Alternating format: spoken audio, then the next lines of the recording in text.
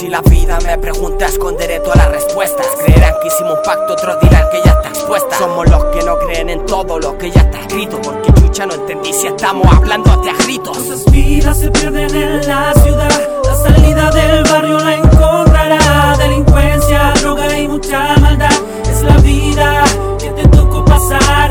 Días sin salida, con el tiempo curará las heridas. Días sin salida, no te tumbará. Su nombre es Pablo, muchacho adolescente, tan solo 14 años. Vive con su familia, algo humilde en ese barrio. Su madre costurera, al otro lado 3 hermanos, Joaquín, Miguel Ángel, Leonardo. Pa' que podrá hablarte de su padre, un bastardo. Golpea a su madre cada vez que está borracho. A causa de la droga, mala vida, el puto tajo. Mira la vida, mira lo que le tocó a Pablo. Pero primero, todo lo que hago es por dinero. Pienso en ayudar a mi madre, mi familia es lo primero. No me entienden, me cubro por la noche bajo un puente. ¿Cuántos pensarían que en el día aquí se duerme? Dramas, discusiones, gritos y mi padre ausente. Dale gracias a la vida, no sabí lo que se siente imponente. Aunque yo no quiera hacerme fuerte, es un padre nuestro, va a la calle y voy al frente. Nuestras vidas se pierden en la ciudad, la salida del barrio la encontrará. Delincuencia, droga y mucha maldad,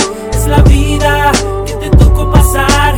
Días sin salida, con el tiempo curará las heridas. Días sin salida, no te tumbará. Tranquilo Pablo, respira bien profundo, escucha bien de lo que hablo. Después de la tormenta el sol siempre sigue alumbrando. Después de las tinieblas encontrarás el lado claro. Sin tener una chance seguirás esperando. Enciendo un cigarro y no veo un futuro claro. No es en vano lo que hago y siento que no es necesario. Siento algo que me dice voy con Pablo. Yo miro hacia el cielo y pido ayuda a mi ángel bueno. Me dice espérate un momento, no sabí lo que yo quiero y no lo pesco, lo ignoro. Sabí que el tiempo es oro, mi padre me pide auxilio y por el cuello yo lo ahogo. Me cansé de tanto abuso, tanto de pedir socorro. Lo siento, esta vez te tocó